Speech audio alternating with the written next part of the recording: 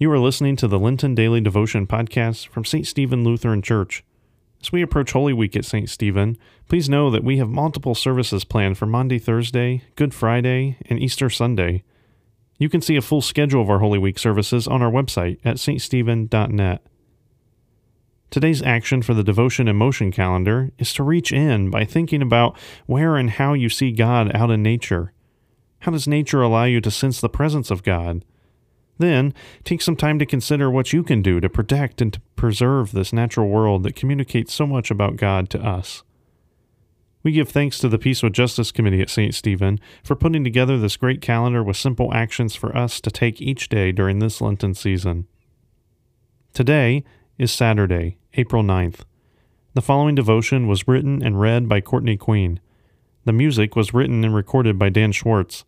Now let's center ourselves to hear today's text.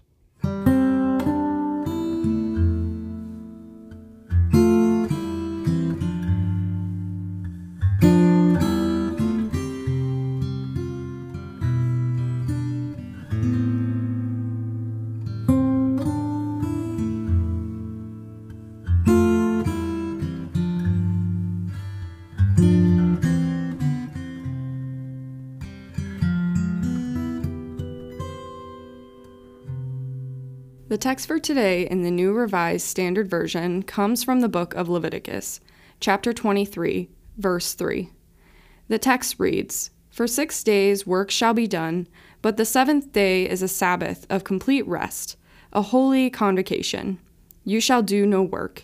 It is a Sabbath to the Lord throughout your settlements."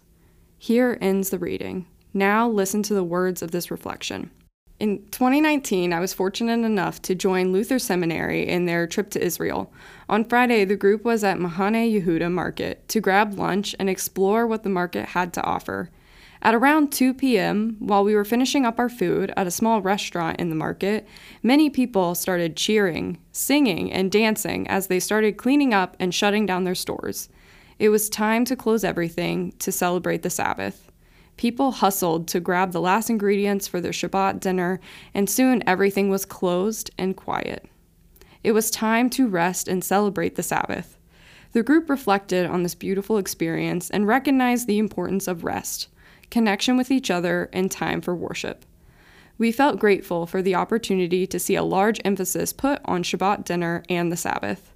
Since this experience, it has been on my mind to make the Sabbath a more intentional time to rest, worship, and to reset for the week ahead.